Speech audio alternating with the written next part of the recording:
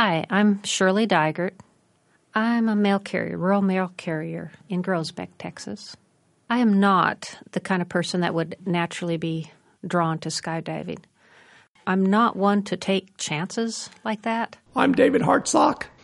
I think for myself, it's kind of like therapy almost, because when you're skydiving, you can't be thinking about, did I leave the oven on? Oh my gosh, I got that paperwork that I got to do for work. My older son had gone skydiving on his 30th birthday. So when my younger son, 2 years later, decided to celebrate his 30th birthday the same way, he invited me along. At that time, I just looked over at my husband, and he's like very wide-eyed, looking at me. You're really going to do this? I says, oh my gosh, yeah, let's do it. It was obvious she was nervous about it. So I tried to make it as lighthearted as possible. He just come walking straight up to me, looking right in my eye, and stuck his hand out there and introduced himself. One of the things I always tell my students to try to calm their nerves is that we're connected up there. There's no way the person's going to get away from me.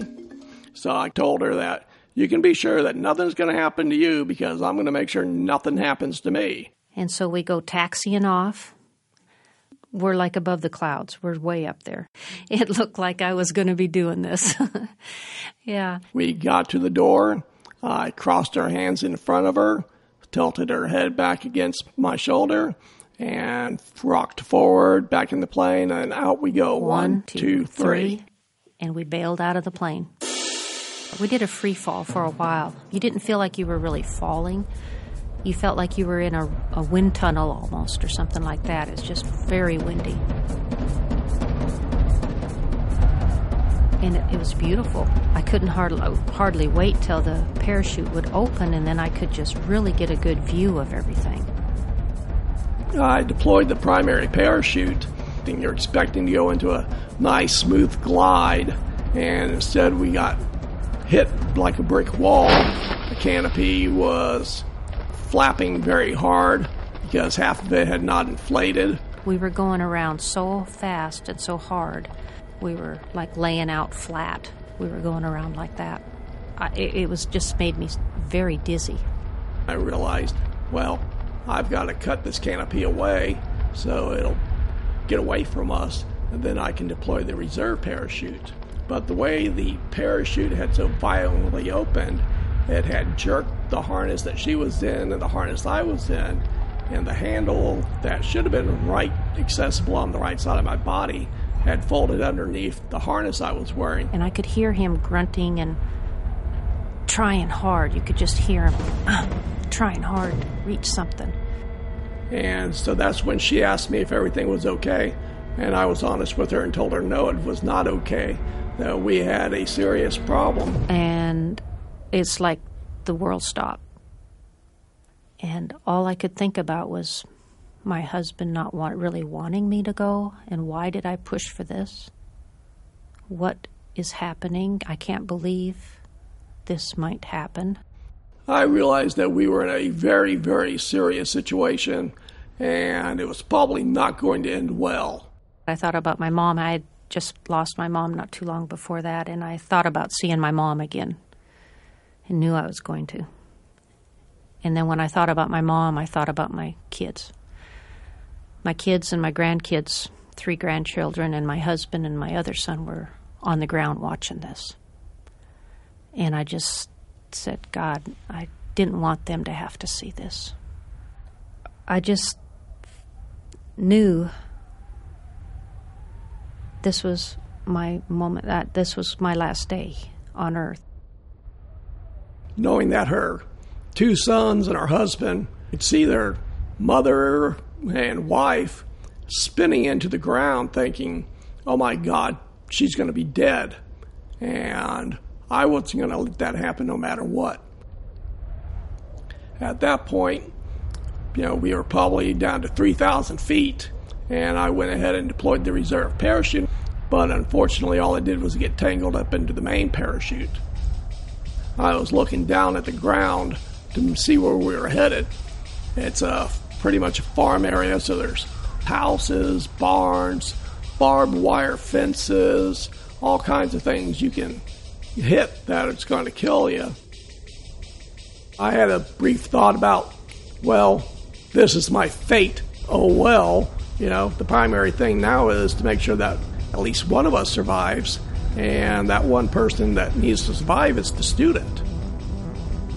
And I figured what I would do is swing my body underneath hers so that way she would land on me. The last 3 seconds, just as we were spinning in, I told her to raise her legs. He said, "Get ready for a rough landing, Shirley." I was laying right smack on top of David. He was on his back on the ground. I was right on top of him. And I could hear him trying to breathe, like let out a hard breath. All I could think about is, oh my gosh, we got to help him get up. I didn't think about all that could be wrong with him. I just wanted him to get up. When I woke up in the hospital, I think the first time that I can actually remember waking up, my mom was right there by my bedside, and because of the collapsed lungs, they had to put they had to do a tracheotomy, so I had a trach in my throat, so I couldn't speak. I couldn't move any of my limbs, but my mom was there, and she told me I was a quadriplegic. I had broken the bone in my neck, and that I was paralyzed from the chest down. I was thinking, well, that ain't so bad. I'm still alive, which, surprised the hell out of me. So I went into the intensive care unit. And I talked with him. He couldn't talk. He had a deal in his mouth that he couldn't really talk, but his eyes told me everything. When he saw the neck brace on me, tears just ran down his cheeks. He felt so bad that I had been hurt. I could not believe it, that he could be so caring about everybody, and he was hurting so bad. But I hugged him at that time, and I kissed him on the side of his forehead, and I told him that I loved him. I've always been the kind of person that kind of looked out for someone else, too. But this was so above and beyond anything you can imagine. Goodness, what could have gone through his head when we were going down, and he knew what was going to happen. And he was just trying to make sure that I got out of this okay. He was going to take the whole brunt of it. I mean, for me, little old me. Ever since this happened, there has not been one day that I have not thought about him. Kind World is produced by WBUR Boston. If a kind act, large or small, has affected your life in a profound way, we want to hear about it. Share your story by visiting wbur.org/kindworld.